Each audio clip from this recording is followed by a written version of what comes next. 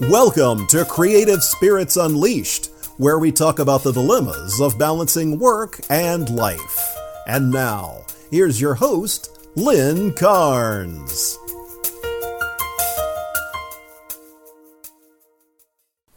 Welcome to the Creative Spirits Unleashed podcast. I'm Lynn Carnes, your host. Today, I am speaking with Nishan Cook of Nishan Cook Horsemanship. I met him indirectly via Warwick Schiller's podcast, where he was a guest in the fall. That interview blew me away. It also actually blew away Warwick, the host of the podcast. And you may remember I interviewed Warwick in May, and we had quite the conversation about personal growth, about our journeys, about fear, and of course, both Warwick and Nishan are horsemen. And they are horsemen who understand how horses can teach us, whether we ever have anything to do with horses or not. So if you've ever heard the phrase, wise beyond his years, you are about to experience that listening to Nishan speak on this podcast. We do talk about horses, but mostly we cover fear, the need to control, what forgiveness means, and so much more. I can't even begin to tell you how many quotes that I am pulling just out of this particular podcast. I also, by the way, follow him on Facebook, and he writes long posts where I have started copying them over to my computer so I can find them quickly, because I read them and reread them, because every time I read them I get another new nugget, which I think you will as well when you listen to this podcast. We started with me asking him how he connects pain as a gift, and after that we were just off and running. So there's no way I really can do his words of wisdom justice. You'll have to listen for yourself. But let me tell you a little bit about him. His heart. Here's what he says in his bio. Nishan Cook's heart is for horses. He is a first-generation horseman and classical dressage trainer from inner city Denver, who has coached, competed, and trained internationally in jumping and dressage. His current training interests lay in rehabilitating inconvenient horses with major mental, physical, and emotional training-related trauma. He lives on and works on his family's farm in Parker, Colorado. This is one of those conversations I really want to hear what you think. You can, of course, always hit reply to my email if you happen to get this through my list. If you're hearing this and you're not on my email list, you can go to my website at lynncarnes.com/podcast. And there is a voicemail button to the right, and you can click on that and send a voicemail about what your reflections were and what you thought about this. So it's super easy to do. It also helps me know what people love for future episodes. I hope, of course, that you will also share this with your colleagues and friends, and enjoy this episode with Nishan Cook. Nishan, welcome to the podcast. Thank you. I cannot believe we're doing this. So I will. Why not? Because sometimes you know what here's my big lesson. If we're starting right out with this, if you don't ask, you're not going to get anything. And I just ask you to be on the podcast, and y'all who are listening don't know Nishan perhaps yet, but I feel like I have just been granted an audience with a wise person that nobody can get to. This is not true about you, I know, but because you are very accessible. But your wisdom is so strong. And I think I want to start by reading something so people can just get a flavor of what I'm talking about and why I'm pinching myself. Sure. So, and I don't even know, I have so many highlights. I have 7 pages of your writings from Facebook that I have just printed off. Because I keep capturing them, because I keep thinking, I can't lose this. And, Facebook makes things go down, so you lose them. Yeah. So I'm going to start by saying, I'm going to read this one. My horses' teachings changed me. They've grown me out of personhood and peopleishness and turned me into a human being. That's the most beautiful road any one person could ever travel. The one that allows you to see everything you see is just a reflection of you seeing what you see. And the deeper I go into my pain, the easier it is to understand that people who gifted it to me so out of their own only point of reference for that particular shared space in past relationship, which allows me to have compassion for them, which is how I stay away from bitterness, forgiveness. So what really struck me about that passage was that you put pain and gift in the same sentence. So say a little bit more about what's behind that, Nishan.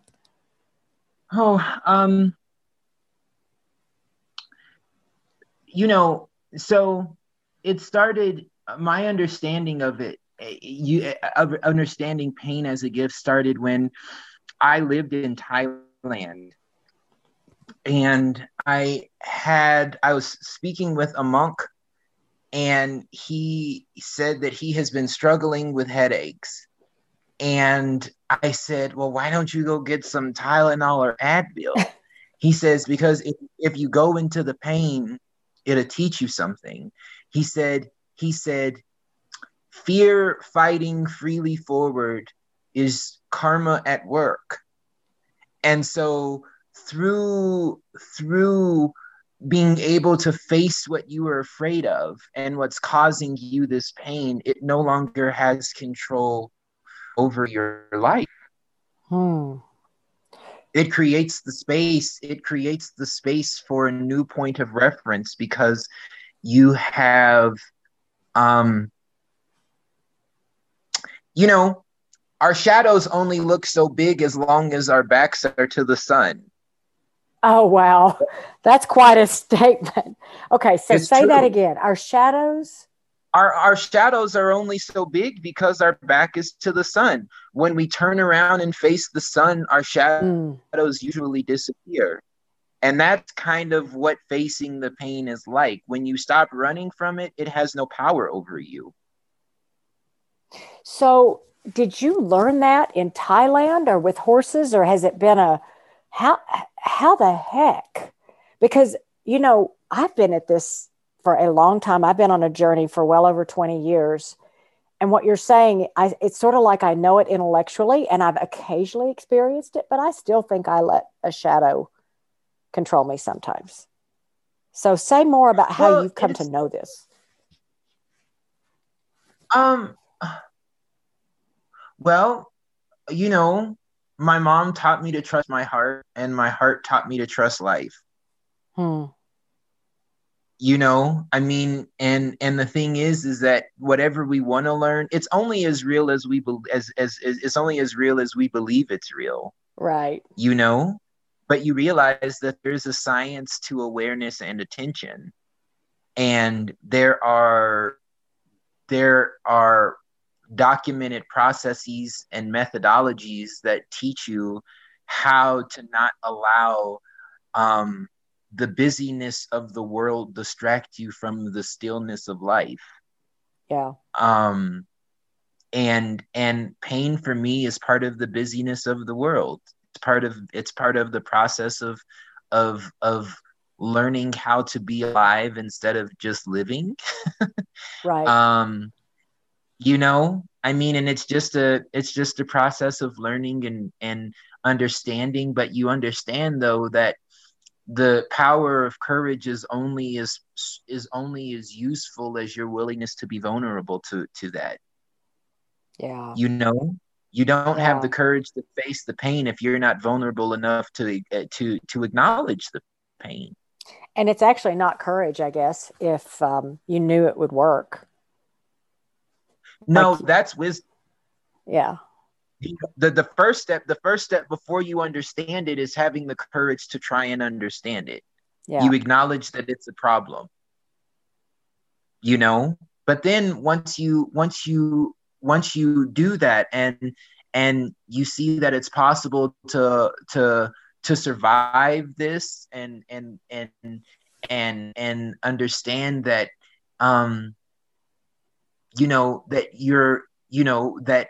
your ability to stay rooted in your breath, regardless of where you are, will always, if you trust your breath, it'll get you through life. Yeah, no kidding. Because we do start, like, when we get scared, we start breathing totally differently. We lose our breath. But Yeah. as long as we can focus on our breath, regardless of what is happening, we're okay.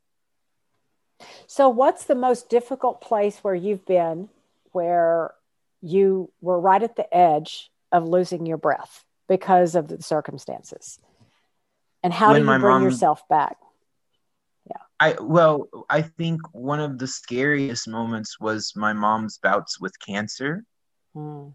Um, and I said a prayer, just asking God to let me know that everything would be okay.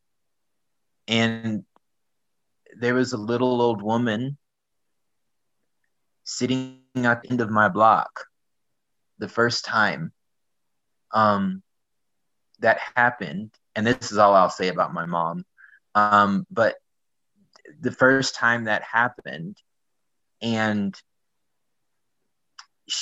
I waved at her, and it was October and it was rainy, and I was listening to Ben Harper, and there's this beautiful song where he goes, "I'm waiting on an angel to carry me home. Just might be won't I hope you come to see me soon because I don't want to go alone." And I was listening to this song, and it was my mantra. And then he says, "So be kind to a stranger because you'll never know.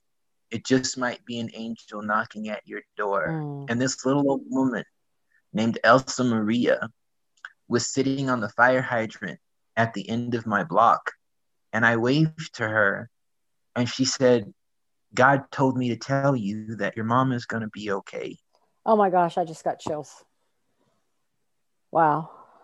And she was. I mean, we have all the help we want if we have the courage to allow it. Oh, isn't allowing it's for control freaks, allowing is maybe the hardest thing of all. That's the challenge that a lot of people come in with horses. Yeah. Is that, and with horses and with life, communication ends when control begins. Yeah. I mean, and and when you're trying to control, you're always feeling like you have to conquer something. And when you have to conquer something to get to the next place, which is what a lot of horse training methodology is based on. It is. And the reason I have gotten so fascinated with this is I came out of the corporate world where control, domination, I go so far as to call it economic slavery, because even people who make a lot of money the golden handcuffs. They actually believe that they're no good or can't. I was one of them unless they're making their paycheck. It's really bad. And so that control and domination, fear and intimidation method. And then I learned about, I've trained under both different kinds of horse trainers that are sort of, I'd call it the mechanistic way, which is do this and you get this result. And I've trained much more deeply in the trust and connection way, which is more like you train. Well, there's room for it all, because the majority of my work is built around healing horses' bodies. And I have to know the science of the biomechanical structure. Yeah. But I also have to know that we protect what hurts, right? And so there's that process, and horses protect what works. And the thing is that in working with horses that are hurt, traumatized, emotionally, physically, mentally, you realize the limits of the person who did that to them. You realize the limits of their skill. And so that's part of the gifting of the pain. Oh my gosh. I have these horses who come to me broken, and it's understanding. So like I went and evaluated a horse that they want to bring to my barn because the horse has had surgery, and It's been with some of the top veterinarians in the country and really beautiful Swedish warm blood. And you know what the answer to getting this horse relaxed was? Taking a bit out of its mouth so that its tongue could move and it could move the saliva and relax the muscles along the throat so that it could lift his back. And when he lifted his back, he was able to move. And so it's Wow. I have to understand the technicalities of it. And I think that in my it's not one or the other. It's important to understand the science of your aids. It's important to understand the science of your body in relation to the movement of the horse's body. Because there are these, but it's not being binary. It's trusting the well of experience enough that you've gathered all of this knowledge and you pray for the wisdom to use it at the right time. So it's not one or the other, because horses don't connect with you if they're not feeling good in their bodies when you ride them. It's important to know how to get them moving in their bodies, because what happens is that when they engage their backs, they hold you. They hold you.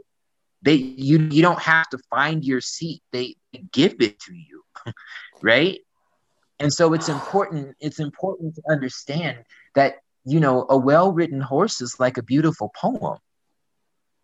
There's the technicality for the syntax of the line. There's use of alliteration. There's rhyme scheme. Wow. There's rhythm. It's all rhythm. It's all music. It's all a meditation. It's all a trance. Wow. But if you don't have the mechanistic structure in place to where you can trust your body to hold you, you can't be present in your mind. Wow. So there's so many places we could go, but I actually want to acknowledge something that you just now did very beautifully, which I'm going to say you avoided judgment. Because I was judging the corporate world and said it's bad. And you didn't go into that and say, well, this other method of training is bad. You just said, this is what works. And that's actually really brilliant. Because it's too easy, right? If I'm judging something, that lets me know where there's hurt in myself that needs to be healed. Mm-hmm. There's no room for judgment. I think that's what I meant when I said the horses move me from peopleishness. People point, human beings help, right? Yeah. And that's the thing, is that we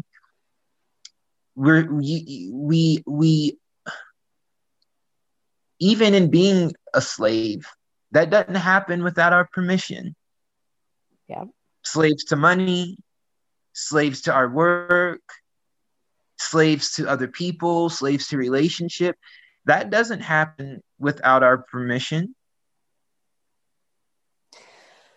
Man. So I've got to let that simmer in, because it does, I think, freedom, wow. Freedom, regardless of where our bodies are, freedom is a mental structure. Yeah. Freedom comes from letting go. Freedom comes from eliminating everything that doesn't evolve you. Yeah. Wow. No matter where you are. And the brilliance about it is that the more you are able to do that inwardly, the more your life changes outwardly. Yes. The more you eliminate the need to control, the more open you are for communication. And the less you're going to feel the need to control, right? Huh? The less you'll need to control. You'll discover you don't need to control, right? The more you begin to understand that, that because for some horses that are incredibly dangerous, who have learned to just shut people out, it's important to know how to control them until they're open to communication. Right? Yeah. So it's a tool. It's a tool, and it's a tool that's useful as long as you're the master. Mm-hmm. Wow. When it's the master, all you can do is be bitter. All you can do is try to be small or be big by doing stuff. And it's not about that. It's about what is useful in this space and time so that the end goal is a healthy, happy, open, breathing relationship. Right? Yeah. A really important key to a healthy relationship is healthy boundaries. Yeah. You know? So it's sort of like, you know, I'm getting this picture of sort of a yin and a yang, that it's not one or the other. It's a balancing act. And I think that that's the thing, is that we have the dualism, we have the binary, we have the dichotomy. That's all control, but there's a whole world that lives between those two spaces, and that's where I live.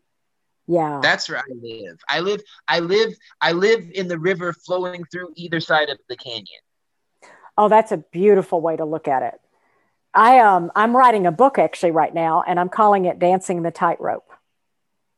Yeah. And that's the basic idea, is the tightrope is very narrow and it's not stable. But on that, if you have the free heart to dance it, you're not caught on either side. You're actually integrated.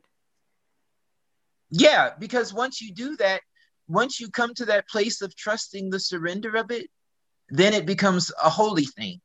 And in that holiness, we find our balance. Well, say more about the holy thing. What does that mean? Just, holiness. It's just possibility. Right? Holiness is just possibility. Well, and so much more, right? There's something in the way you say that. Well, it's possibility. It's knowing, like I said, that everything that you see is just a reflection of you seeing what you see. The shadow can be scary when you don't know where it's coming from. Yeah. When you know where it's coming from, you realize how big light can make you. Yeah. It's just a possibility. Yeah. And that regard, and that, like, what you choose to see and where you choose to look determines what you see. Right? And the beautiful thing is that, like, when we are walking with our shadow, with our back to the sun, what people usually don't realize is that we're holding hands with ourselves. You know what I'm saying? Like, there are, and so it's this, and so it's a way to really see how you are, or it's a way to be afraid of what you can be. You can be that big. You can be that big. Yeah. And you can turn around and you can make it disappear. It's all based on what you feel you want, what you feel you're worthy of, right? Because the journey can either be a really wonderful thing, or it can be a really terrifying thing.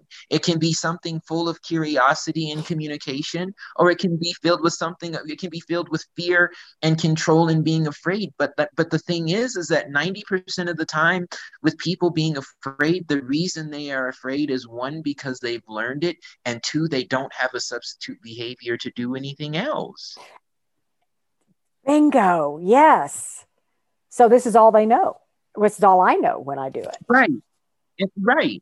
And so, like, that's where in my work, I feel the holiness is. My job is just to help find substitute behaviors. Why is being afraid valuable? That's a question nobody really asks. Yeah. And this thing is super, it's controlling these people's lives, and they've given the power to it, but they don't know why it's useful. And would you say there's any value in being afraid at times? Is there a time? I think that being afraid um comes when we feel like we're afraid that we're going to lose control. But if we don't rely on control, then we realize that all we really need to do is take the next step. Hmm. And it's like horses, though. The quality of our next step of the next step is always predicated on the previous step. Your transition from the trot to the canter is not going to be good if the trot isn't balanced. Yeah. Right? If it's not balancing the horses on the forehand, they're gonna just run off. And then we get tense and we hold and we get afraid because we feel like we have lost control. And when we do that, we stop breathing and we pull our stomachs in and our arms get tight. And the thing is that then we're creating a biochemical response into, that says, okay, my stomach's in and my involuntary muscles on my pelvic floor are lifted, which is releasing cortisol and adrenaline to my brain, which is telling me to hunch over and protect my organs in case I fall. Which the horse feels all of that, right? Yeah, of course. And so do we. Yeah. Well, my toes clench. My toes clench. So what I've noticed is my toes clench. And so then there's that biomechanical response. Okay, so when the toes clench, oftentimes also the butt contracted and our quadriceps get tight. And because our quadriceps get tight, it closes our hip flexors and doesn't allow our seat to follow the horse. And then our toes usually will be pushed out in front of our knees, or we get really stiff and bouncy. And the horse drops their back and their head comes up and then we start to pull. Yep. All of that. Been there, done that. Yeah. Yeah. And so in the practice, I mean, and it's understanding that like the toes are super magical in their ability to invite the horses back up into the rider's seat. So, the first 4 toes usually control the muscles in the shin, the tendons and ligaments around and behind the kneecap, and the quadricep. The pinky toe controls the groin muscle. And really? And so if you can relax the groin muscle, then if you can relax the groin muscle and let your body relax, because what happens when you do that, when you relax your toes, your stomach, your abdominal muscles relax. And so then the horse's body, the horse's hind legs can move into your seat, and you're taking the concussion, you're taking the movement of the horse's body into your back. And so then you start to follow. And so that and that's the first process of learning how to be present in your body on a horse. Wow. Is letting them move you. So that I remember having somebody tell me I had a dead seat. Yeah. And that usually is because you either plop up and down or your seat bones move forward and backward at the same time. Yep. I think it was mostly up and down or not much. Yeah, probably both at the same time. Because I was definitely disconnected at the waist, but not doing the back and forth. Right. And so what happens is like, and you can really tell the relationship that people have with their bodies on the ground by how they ride their horses, because our movements on our horses are very natural to us. Like when they walk, we walk. When their front leg, when our front leg, our thighs follow their front legs, and every time their hind leg is under, one of their hind legs are under our body, and they're about to push that hind leg back, our seat bone comes up, but at the same time, our thigh on that same side is forward. And it's just like walking. And so like if people have dead seats, it's usually because they pull their stomach in too much and they clamp their elbows to their side, and the horse hollows because they can't move. They can't because horse's hind legs and being the concussion of it isn't being absorbed in the rider's ribs and spine. So like an easy way to just start feeling that is to let your elbows out a few inches either side. Open up your rib cage. Yeah. And so like this goes back to the pain that people have gifted me with. It brings me this awareness so that I can teach other people this awareness, so that the cycle of suffering is broken by knowledge. And that's your purpose, isn't it? Like you're changing the cycle of suffering for horses and for people. Yeah. I mean, and from that conversation I had with Warwick, I mean, I've given talks to people on racial injustice and on animal welfare and Buddhist thought. Because all of these people hear this and when you say beautiful things that help people feel, a lot of folks want you on their team. But I'm just a simple horseman. No, you're not. Yes, you are, and no, you're not. So tell me about the talks you've done on racial injustice, because that one really struck. First of all, it's for our time, and it is such a hot topic. I had a friend call it the third rail, and I'm sitting here as a white woman who doesn't know what I don't know, but I don't. Well, a lot of justice. So, what have you talked about on that? I've talked about, so it was for a group of Buddhists who are working around white Buddhists who were working around how to engage other white people in conversations about racism. And I framed the talk around the idea of, Buddha didn't understand the suffering of other people until he renounced his cloak of nobility. And when he renounced the cloak of nobility and the blindness that it enabled him to have by keeping him out of relationship with other people and their lives, he didn't know that it existed. And the Buddha's cloak of nobility is metaphorical for white privilege. Yeah, that's where I went. Yeah. And so if we then lay down, if we have processes to lay down that cloak of privilege, which will bring us consequently into relationship with other people, then we learn not because we want to learn.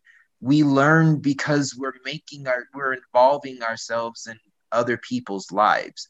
Now, a lot of people assumed that I was just talking about white people when I was talking about the racism, but there's also a very deep intercultural racism among Black people. Yeah. And I went and I had a competition in New Mexico where it was held at an arena next to a racetrack. And almost all the grooms there were Black. And when they saw that I had won the show, none of them came and talked to me. When they saw me walking the horse around, everything was cool and we were chummy. Right. But when they saw me in my show regalia with this beautiful stallion, and we take the high point and win the show, it was gone. Wow. Well, what is that? What's your take on what that is? Well, I don't like to make assumptions, and I can only go from what I feel. But the thing is that, my life is a very different life. Yeah. and my and there's a really strong tradition of Black horsemanship and equitation, and really, really brilliant Black horsemen, racers, as far as jockeys and grooms who took care of those horses. But also, like, you have like Tom Bass, who was invited, and he was a saddlebred horseman. And, there were people who came from all over the world to watch this man's horsemanship. And he was invited by Queen Victoria for her Jubilee celebration with his mare, Belle Beach, to come give an exhibition. And he declined because he was afraid of the water. He was afraid of the ship. Don't make me go across the ocean. Wow. But he was born a slave. And he had this gift with horses, and he had a gift, and he knew how to heal them, and he knew how to hear them. And in fact, he created a bit called the Bass bit that saddlebred horsemen to this day use, that he created for that mare, because the bridle and the bit that they were using on her is what caused her behavior. He couldn't do math. He counted, he added up, he figured his money by kernels of grain and oats. He in his mind, he created this system of understanding the biomechanical structure of the horse's mouth and the tongue, and the effect of the shank on the horse's jaw and poll, and created a bit that is still used to this day. And he was so great that, like, the owners of the railroads had his horses. He had their horses in training. He was the friend of, I think, he was the friend. I think he found one of Teddy Roosevelt's horses. He trained Buffalo Bill Cody's gray horse. He was recognized the world over as an equestrian genius. Wow. Yeah. Yeah. So there, I would guess that you are somewhat of an anomaly, because I live just down the road from, you've probably heard of, or maybe you haven't, but Tryon International Equestrian Center. They had the World Equestrian Games in 2018. And so it was dressage and show jumping and I'm not familiar with the area. Well, I've been over there a lot, and I have to tell you, I don't see very many Black people over there, Nishan. So and a lot of people don't have access, but a lot of white people don't have access either. And then there are traditions of horsemanship among Black communities, just like there are traditions of horsemanship among white communities that I really don't agree with. Right. Yeah. And my devotion to my horses allows me to not live within the confines of the created thing that race is. Because it's a created. It is. Yeah. It's a created thing. And more than anything else, like, the people who are really in your realm by what they think more than what they look like. My work is born out of my devotion to horses, period. Yeah. I will help whoever is willing to change in the ways that I know are able to help horses. It doesn't matter what you look like. But, my dad had a sign made for me that says, "Only horse shit is allowed in my barn." Only horse shit. It's no true. Bullshit, right? No, that only horse shit. Like, leave your stuff at the door. Yeah. Like, and it's in the contract. It's in the contract. Look, you respect everybody here, horses, cats, people, the space, you respect it all, or you can't be here. You know, do you know who Tristan Tucker is? Have you heard that name? He I've does heard the of him, Brett yeah. Kitting videos. One of my friends that does the cranial sacral work with horses, Sue Lamenza, posted something he wrote that said, "You will not call horses names in my barn. We don't call certain horses jerks or assholes or whatever, because that's not okay." And that sounds like your dad said that. Well, the thing is that this is what I'm understanding with we don't do that to horses, and we don't do that to people, and people aren't allowed to do that to themselves here. Like self-deprecation is not helpful. And it's really easy to and it's really easy to and I must admit, like it's really easy to call horses names when you don't understand what it is they're trying to tell you. And holding that space of presence is really hard. And I had to apologize to one of my students' horses last week because, I did feel like he was being a total jerk until I realized that his back was still tight and we needed to warm him up a little bit more. So I apologized to him and I apologized to her and we move forward. This isn't the process. This isn't a thing of perfection, because perfection is rigor mortis. Like, there's no life in perfection. No, perfection is death. Right. It's rigor mortis, right? Like there's nowhere to go. There's nowhere to breathe. But it doesn't mean that progress must be absent of high standards. That's the key, because as soon as you say to people who want to have high standards, and that's a great way to look at it, and you say, don't be perfect, or you say, perfection is death or rigor mortis or whatever, you'll get that pushback that says, wait a minute, I'm trying to be great. And the answer is yes, you could still have high standards. And you can still be great. And I want to be great. Yeah. I want to be one. I do. I want to be one of the greatest horsemen of my generation. But I understand that it's going to come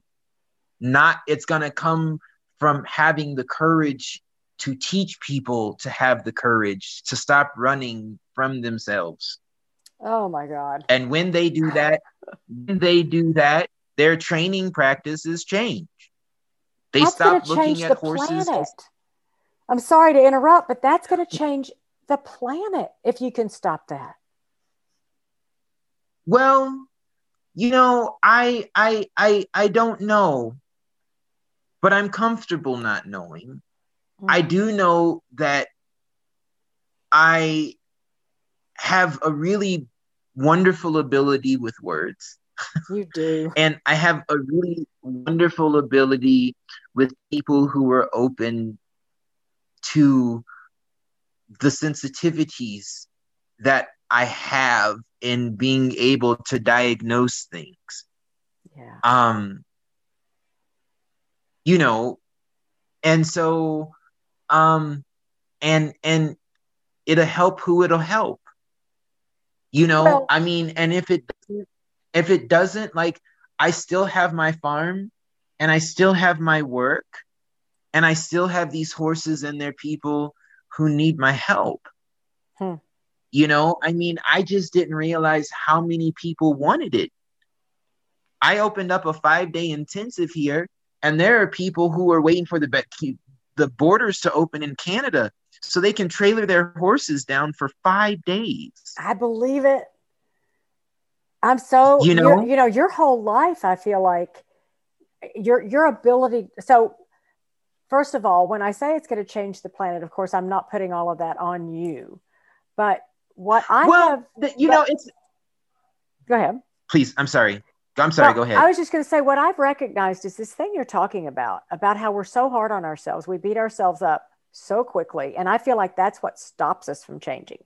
We think it's what makes us change, but it's actually what keeps us from changing. And if we could somehow give ourselves a little bit of a break, I feel like that all of us would be kinder, and we'd be living less in fear, and we'd have more courage to be vulnerable.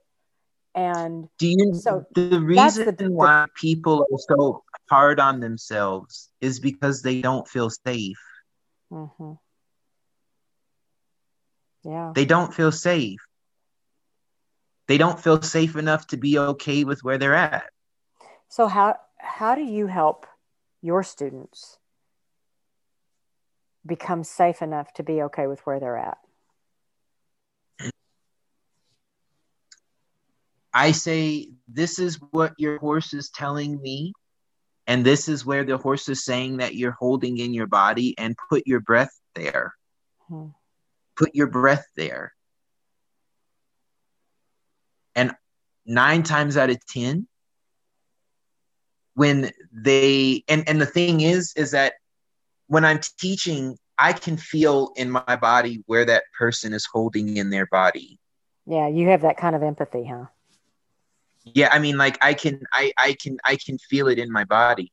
That's powerful. And so like I have a whole like self-care regimen that I have to do every day. Mm-hmm. Because you got to get rid of that stuff. You have to let it go. Around. Yeah, you can't carry that around. Yeah. No. And so, like, I mean, and so like down to like the food I eat and the music that I listen to, and I don't have a television because it affects my body. It closes my body down. Wow. I can't. Yeah, it's really weird. And so my whole life is built around helping people in this way. And there are things that I have found that I need to do for myself so that I can be open to whoever comes. Yeah.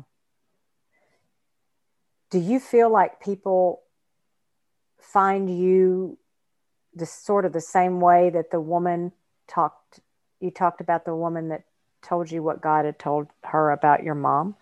Do you feel like people sort of find you sometimes that way? I think we're all each other's gifts of grace. I think we're all each other's gifts of grace. If we could only be open to that and believe it. Well,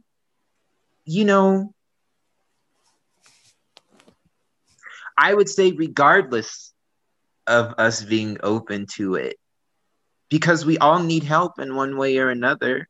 Mm-hmm. And there's always somebody there to help us if we have the courage to ask for it. Yeah. Always. And I think that, it's been this kind of thing where, I've had people try to put like this savior complex on me. And I'm just like, this is the thing that like, I'm really nothing special except for the fact that I believe that we're all worthy to be loved. Mm-hmm. And I try to do that the best I can. But what you find is that there are some people who don't feel like it, and so they don't accept it. And that's not my problem. Right. I dust off my shoes and I keep rolling. Yeah. Right. Well, because and I could see people doing that. I mean, I could see people putting a savior complex on you because you do speak a lot of words of wisdom, especially for someone as young as you are, because you're what, in your 30s, I'm guessing? Yeah, I just turned 36. Oh, well, happy birthday. Thanks. So, yeah, that's a pretty young place to be, and to have the level of wisdom. But there's a place in consciousness, though. There's a place in the consciousness of life where age doesn't matter. No, that's very true. There's a place where you really begin to understand, like, our bodies are like our cars. Like, we get in them and we get out of them. Yeah. They break down. Break down and we get a new one. Like, that's and like that's and like, you know, you can have a new car, you can have you can be 60 years old in a 2021 car. That's kind of what bodies are like. Yeah. Yeah. You know?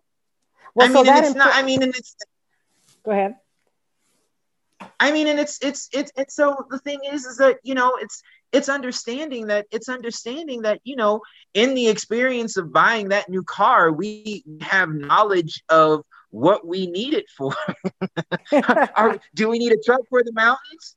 Do we need a truck for mountains? Do we need a sports car do we need a sedan for the city? Right? Like, what do we need it for? You know, I mean, and there's this place where you begin to understand that the deeper you go into the breath and the deeper you go into life and the soul of the world and understand what makes it work, like there are laws to everything. Mm-hmm. You know, and you realize that you can only, you know, people are in this experience to do one of two things: to help or learn to help. And that's it. That's the only way pain can be a gift. Right? Is if you say that again, help me understand that more. To help or learn to help. So like, you either help or you to help. You know, if somebody hurts you and you understand that they're hurting you out of that only point of reference for their relationship, that pain is help. Right? And human beings help. People are learning to help. So what you're saying is, even when it appears that someone's doing you wrong, and there's plenty of that every day, it could be intentional or not intentional. I'm just finishing, and I'm about to publish the book called The Elegant Pivot, an inspired move for navigating corporate politics. And it's about assuming positive intent as a strategy to pivot from assuming negative intent, which I can be very good at. But I'm also learning to assume positive intent, meaning I'm accepting. We all can. Right. And I feel like that's what you're saying is, and you're taking it to a whole nother level, because I have 4 characters in my book: Accidental Annie, Blameless Bobby, Provocative Peter, and Fighting Francis. And they all have different places they're coming from. Accidental Annie does something to you and has no idea, is not even in relationship with you. It could be somebody cut you off in traffic. You know, Blameless Bobby says something to you and doesn't realize they've hit a trigger point and upset you. Provocative Peter actually is kind of poking at you. So, you know, I didn't really understand this until, I mean, I really, really didn't understand this until 2014, when I had come back home and I watched the news report of one of my first cousin's murder. Oh my God. And she was shot 8 times. 31. And oh wow. And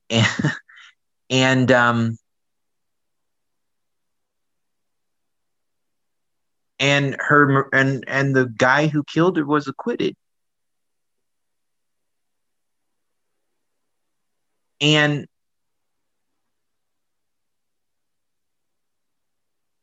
I thought, you know, and then just going into that, like, my aunt will always be a mother who buried one of her children. Right. And the pain of that. And her siblings will always be the older sibling who buried their youngest sibling. Right. Oh, I can't even imagine this. And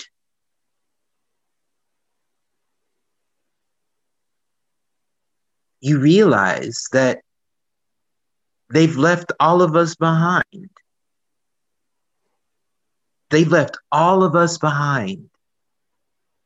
And I wouldn't, and the biggest thing that I had to do for myself was detach myself from this idea of justice. So that I would not drown in the hope of something horrible befalling the man who murdered her. I saw the pictures of her body laying down with bullets in it. And I was driving one evening, and it was after we had buried her. And she showed up in my car. And she talked to me for 2 hours.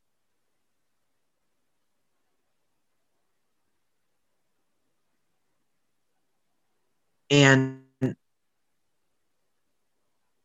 I listened to her, and I knew that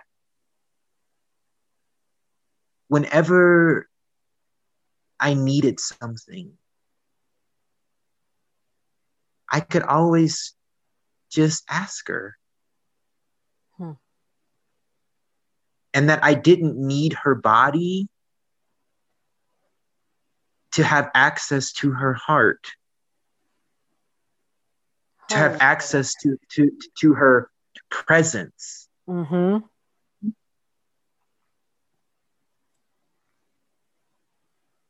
Her car broke down, right? Meaning her body. Like car, yes. Yeah.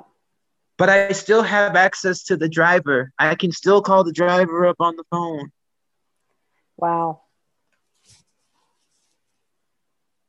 And when you understand that, there's a whole lot of stuff, a whole lot more that makes more sense. Well, it seems so, because is that what let you put down the wanting justice? Was that what? How do you put down? Because it doesn't matter what happens to him. It doesn't matter what happens to him.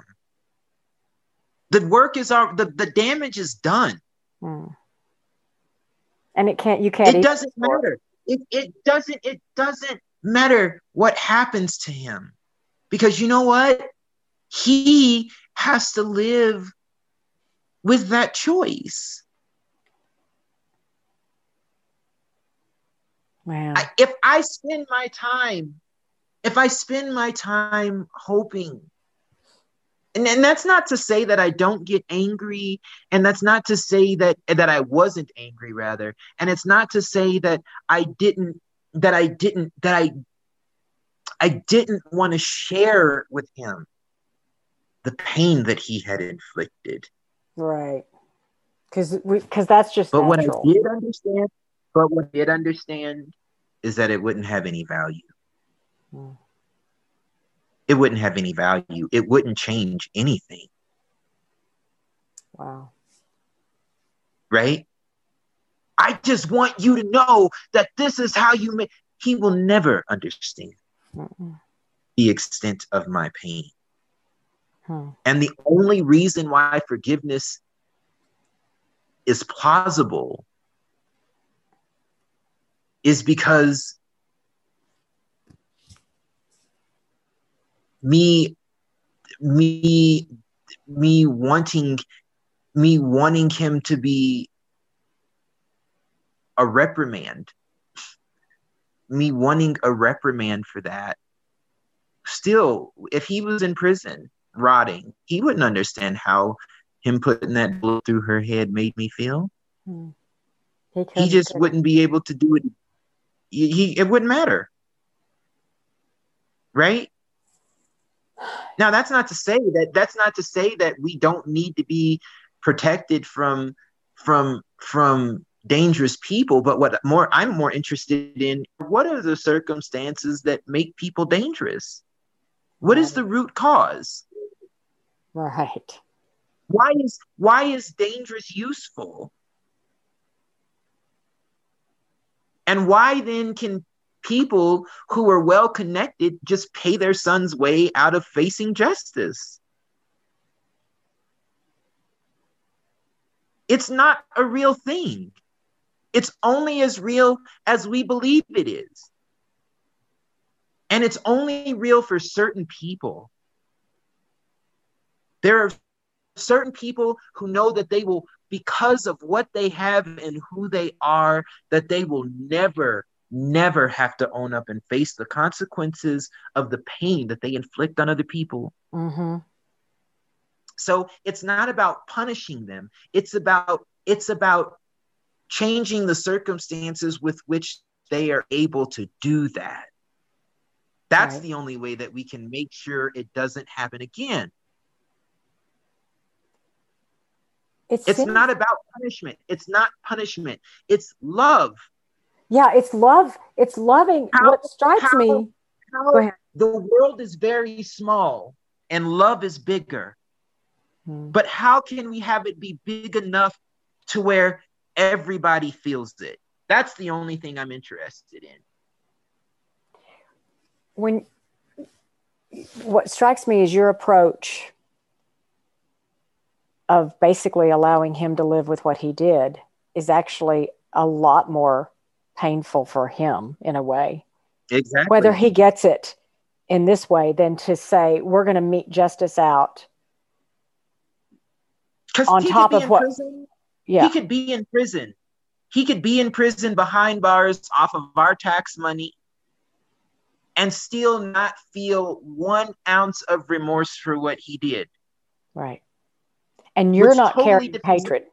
The key is you're not carrying hatred. No, because I'm not afraid. I have a substitute behavior. Isn't that it? It's something else besides being afraid, your alternative behavior. Yeah.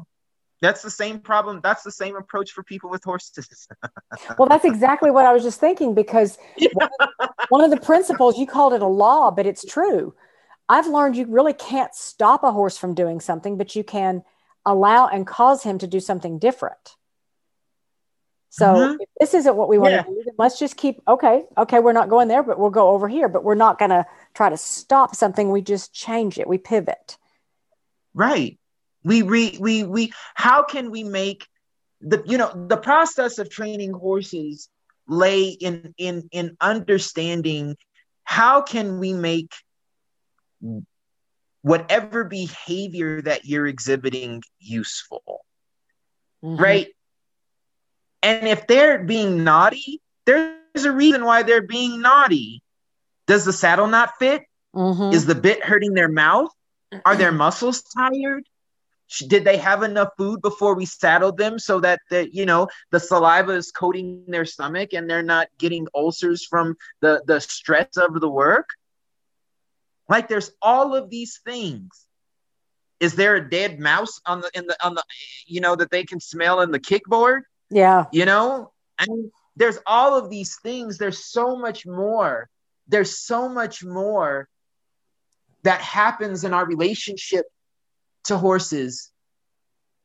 When, like, I have a horse here and she came because she was really, really, really explosive, but she was really, really, really explosive when her back wasn't up, which would make sense because then her spinous processes would start to touch each other, and that hurts. Dang, yeah, of course. And when we were in pain, we jerk. You touch a hot stove, you can't help but jerk your hand back. You're jerking. We're super reactive, right?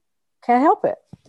We're super reactive, and so it's like, and that's where I think the paradigm shift in training theory must come. I think that people must understand that a spiritual connection to horses is not a lack of training.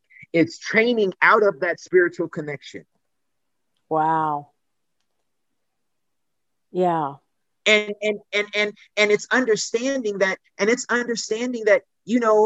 there's a driver inside of that horse's body too, that has taught them, and life has taught them, that that the feelings that they have are real. Mm-hmm. You know, and like if we begin to work on that space of just shared driverhood, right? Right. I love this analogy. There's a driver, which is the spirit in the car, you know? That's exactly right. That's exactly right. What if we train out of that place? Then there's a very, very clear ethical line that is drawn. Right. You know? I mean, and this is the importance. This is the importance. And this is where, you know, letting go of a lot of the peer pressure from dead people that tradition is, this is where this is helpful. Yeah. I mean, I think I just heard you say that you just said peer pressure, right? Tradition is peer pressure from dead people. Yeah. That's what all of our training theory is based on. Yeah. Right? Yeah. It's based on the commodification of horses. So is that why you posted the thing about the art of riding from the different riding schools with long histories that is more spiritually connected? Well, or I mean, you read even the history of those schools. Like Sylvia Locke has a book called Dressage, and it's the history of dressage that goes way back. And, you know, there's always been a line of horse practitioners that understood that deeper connection with horses. Yeah. And there's always been the people who forced them. This is not a new conversation. Yeah. But the thing is that, you know, the horses that I have wouldn't have been able to use, because they wouldn't be used. There would be no theory built on them, because they do what they try to do to them now. They just sell them, they shoot them. Yeah. They euthanize them. They say that they're not salvageable, so they take them out. But I'm interested in their stories. Yeah. Because, you know, those horses' bodies hold the stories of the people who made their bodies that way. And I want to understand. I want to understand. Because when I have a horse that comes in, it is really, really, really easy to think that whoever did this to them was the biggest asshole in the world. But I can't do that, because I understand that horses end up like this when understanding is lost. Man, that is the ultimate in forgiveness and in, as I call it, assuming positive intent, Nishan. It really is. Yeah, it's like, what if this broken horse's body is the best that this person could do? Yeah. And this is why I teach instead of compete. Yeah. Because I don't want more horses' bodies breaking down. Right. I don't want more students feeling like they aren't worthy because they're not learning fast enough, or they don't have these abilities in their bodies that I do. Patience is the key to it all. Oh my gosh, patience is so critical. And I watch Heartland. I don't know if you've ever seen this show. I love this show. It's about people rescuing horses. So it's a series on Netflix. But one day, one of the guys said, in training a horse, he said, when you approach the horse, if you act like it will take 15 minutes, it will take all day. If you have all day, it'll only take 15 mintes. Well, and that to me is like patience. Yeah, that's exactly right. And that's working from a spiritual place. When you don't have a timetable, you make really, really brilliant progress. When you have a timetable, you don't make the progress you need. Yeah. It takes the time it takes. And when time doesn't matter, it takes less time. When time doesn't matter, it takes less time. I've experienced this a lot myself. But it's the same with people, because what you're saying is like, look, I'm giving you all the space you need to feel safe enough to take the time that you need to understand what I'm asking you to do. Mm-hmm. And even more still, you're taking responsibility in saying, this is what I'm asking you, but what are you hearing me say? Oh, what a brilliant question. Right? What are you hearing me say? Because if you're giving me an answer that I want, then maybe you're hearing a different question than the one that I'm intending. So what is the intent behind the question? Because that's what horses hear. Right. And really, that's what humans hear. They don't hear the question. They hear the intent behind the question. And this is where, and if we can change the intent behind the question, it totally lets go of the need for control. Wow. Yeah, I've heard it called, I work with a guy named Bruce Anderson. He calls it natural humanship. And he watches me do what he calls double tonguing, which means I'm sort of saying go stop at the same time or whatever. I'm giving some kind of conflicting a double signal. bind message. Yeah. Yeah. And so the poor horse is sitting there going, you told me to go left and you told me to go right. And so now I'm like, and I'm not aware necessarily that I'm doing that. Right. But you call it what? So, a double blind message? It's a double bind message. It's a psychological term. I'm aware of that. Yeah. Yeah. And so, and that's the thing is that, and like, I can, and it's like, there have been questions that I've heard you ask, but I heard the intention behind the question. Mm-hmm.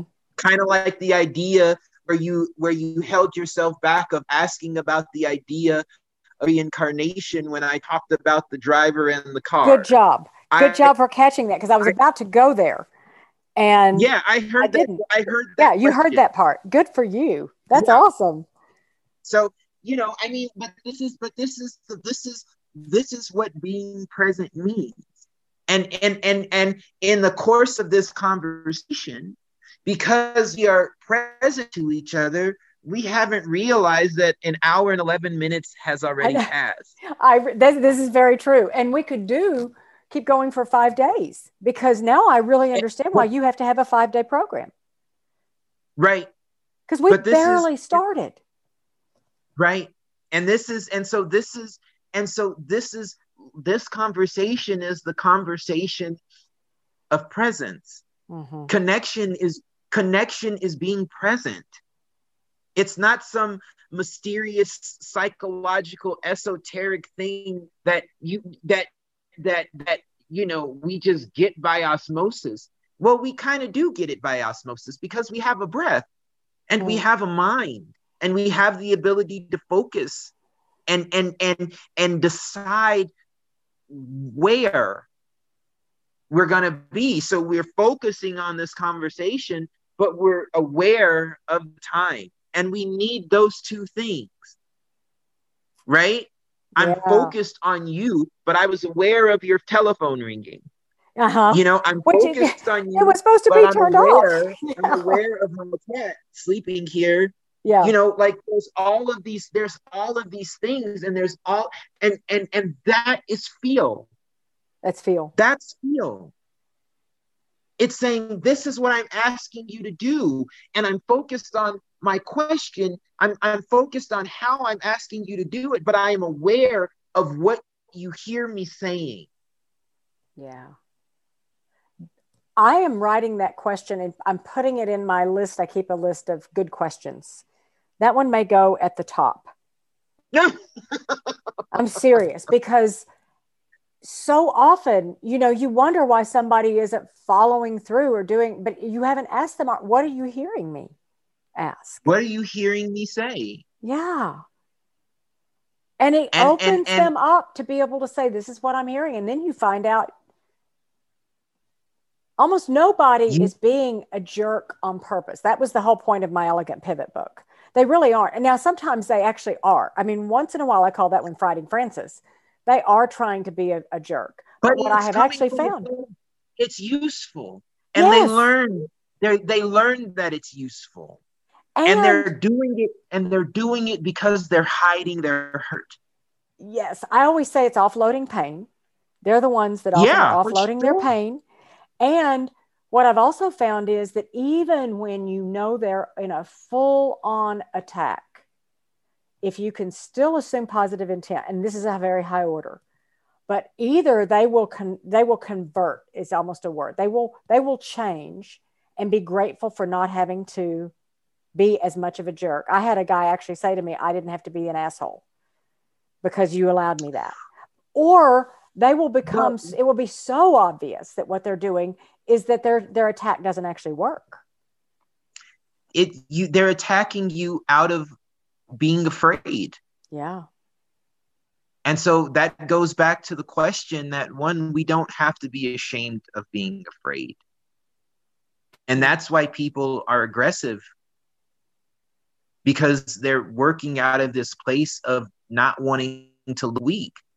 Yeah. Oh, that's a big one in the corporate world. We cannot look bad. You cannot look weak. Well, it's a big thing in just Western society. Yeah, it's true. You know, I mean, and it was kind of like the statement. It was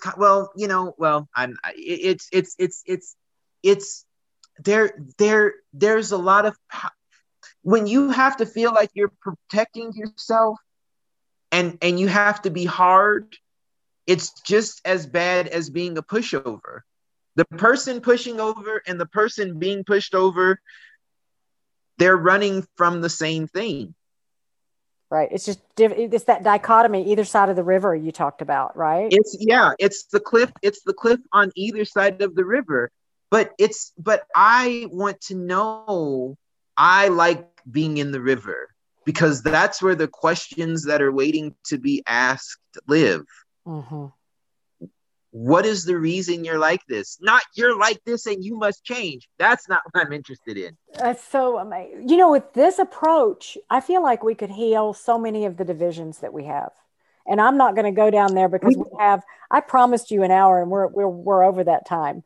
Well, we can't, but the thing say what you want to say about that. Is that why is it valuable? Why is the division valuable? Why is race valuable? Because if it wasn't valuable, it wouldn't be a thing. Right? Why is it valuable that inherently you and I, outside of this conversation of presence, are still fighting to be equal? Why is that conversation still being had? Right. Why is it something that we try and force each other to acknowledge or deny, to the point of calling people terrorists because they're like, there's an injustice of Black bodies being murdered and brought down and felled like trees, and we just want you to know that we feel like that shouldn't happen. That's not terrorism. No. You know what I'm saying? No, it's not terrorism. That's saying, hey, you didn't hear me when I spoke. It's like, hey, look, you've crossed the boundary.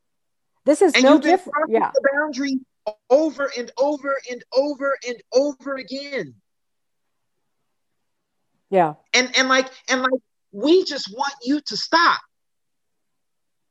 And we don't want you to have an excuse. We'll burn down buildings instead of kill people. Why? Because people matter. People matter first. And people get so offended because it's like, do you know how much that building was worth? You're wasting money. And I put quotes around money. Yeah, I mean, but the thing is that The building is in service of the car whose driver you just pulled out of the steering wheel. Right. Well, it's Right? which one's more valuable. The building has no value without, places are only places because people are in. Without anybody there, when I was in China, they have built whole cities where nobody lives. Really? Yeah. Just to keep the economy going. They have built whole cities where nobody lives. Well, with all the crowding in China, why wouldn't some of those people want to go move to the city where there's space? Well, because there's no jobs. Okay. Yeah. Yeah. The work was to build the building that nobody would live in. Just so they had something to do. Just so they could keep the economy going by giving money to workers. Wow. That's out of balance. And so the thing is like when you have that perspective,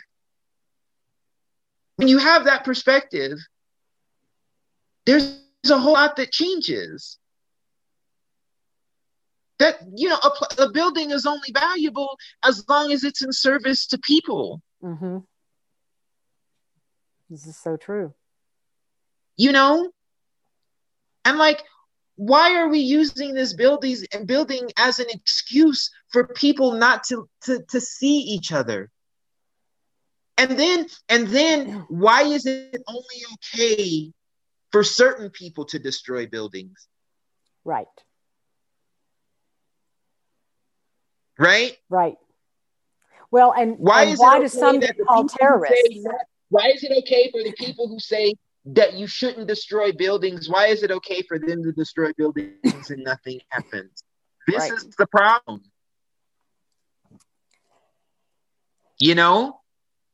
And this is and why is that? Because they're afraid because that building no longer represents that dominance that group of people once had. Well, isn't terrorism a word for, it's a way we label what people do to be heard when they don't have power? Exactly right. Exactly. And isn't that what we do to ourselves, our own bodies? And isn't that what we do to other people's bodies? And isn't that what we do to our horses' bodies? Because we feel like we're losing control. So where's my power? It's all about control and being afraid. Yeah. We're running from a part of ourselves that we don't want to see. Our backs are to the light and we're running from our own shadow. What a visual. Wow. That's so powerful.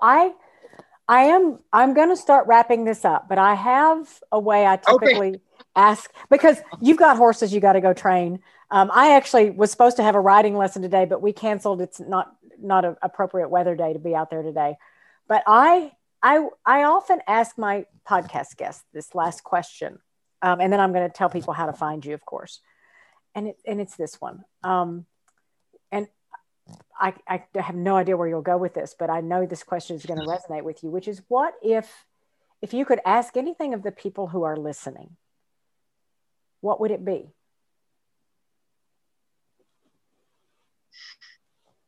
To honestly take a deep breath and really listen to how it makes you feel.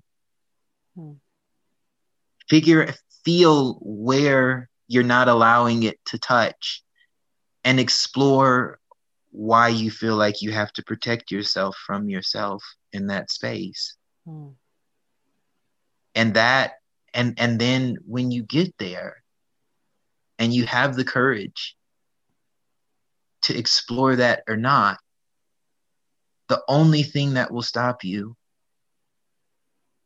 is if you don't feel like you deserve to be healed. Wow. And so my question would be, do you feel like you're worthy to be better than you are? And so that's the place to start. Yeah. if someone is feeling unworthy and can't get themselves out of the cycle, what would your suggestion be to stop themselves from getting in, I've heard it called the shame spiral, but how would you ask somebody, would they need to get a counselor, a therapist, go work with horses, find a coach?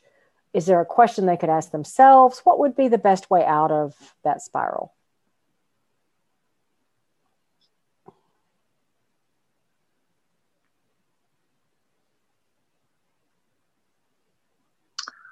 I think the first thing is to acknowledge that the pain is real. Because, and I'm also going to say this, I've known people who did everything that they were supposed to do, and nothing worked. So I'm not saying that it's a perfect world that has all of the answers outside of yourself. But I do know that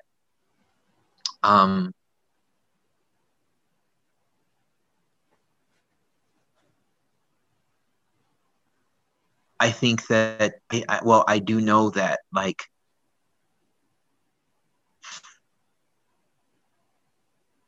sometimes wanting to be better is reason enough for trying to get better.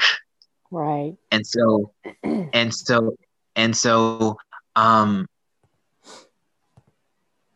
and in doing that, whether it's a significant other or children or animals or something like that, like finding something to be better for, if you're not enough to be better for yourself, finding something to be better for, and then trying to find the support to make that happen. Yeah. Well, that is that. I mean, because it's an acknowledgement that life is super tough sometimes.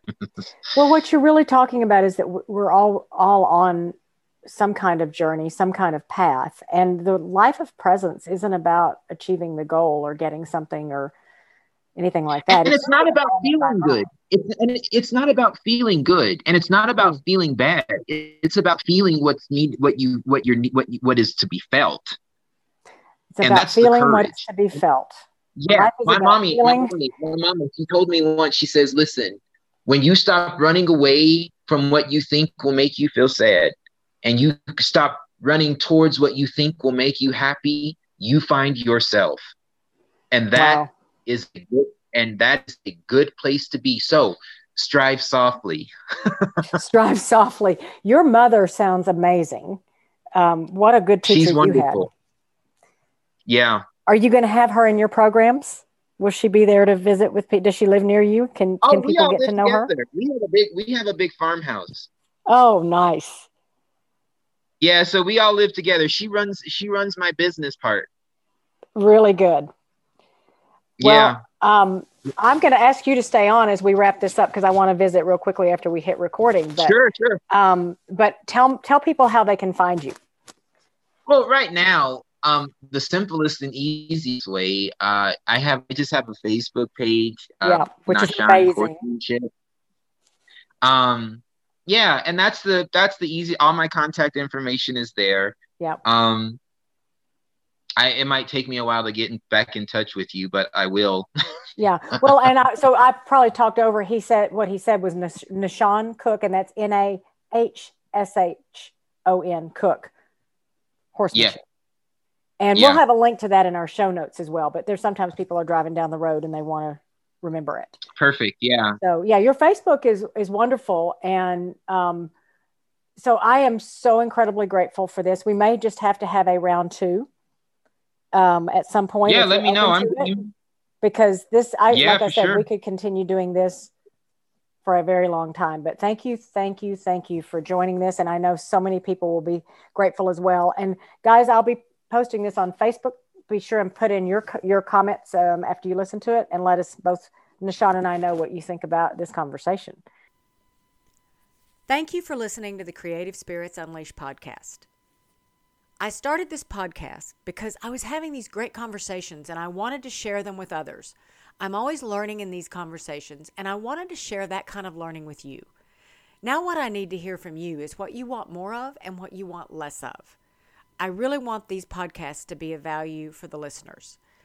Also, if you happen to know someone who you think might love them, please share the podcast and, of course, subscribe and rate it on the different apps that you're using, because that's how others will find it. Now, I hope you go and do something very fun today.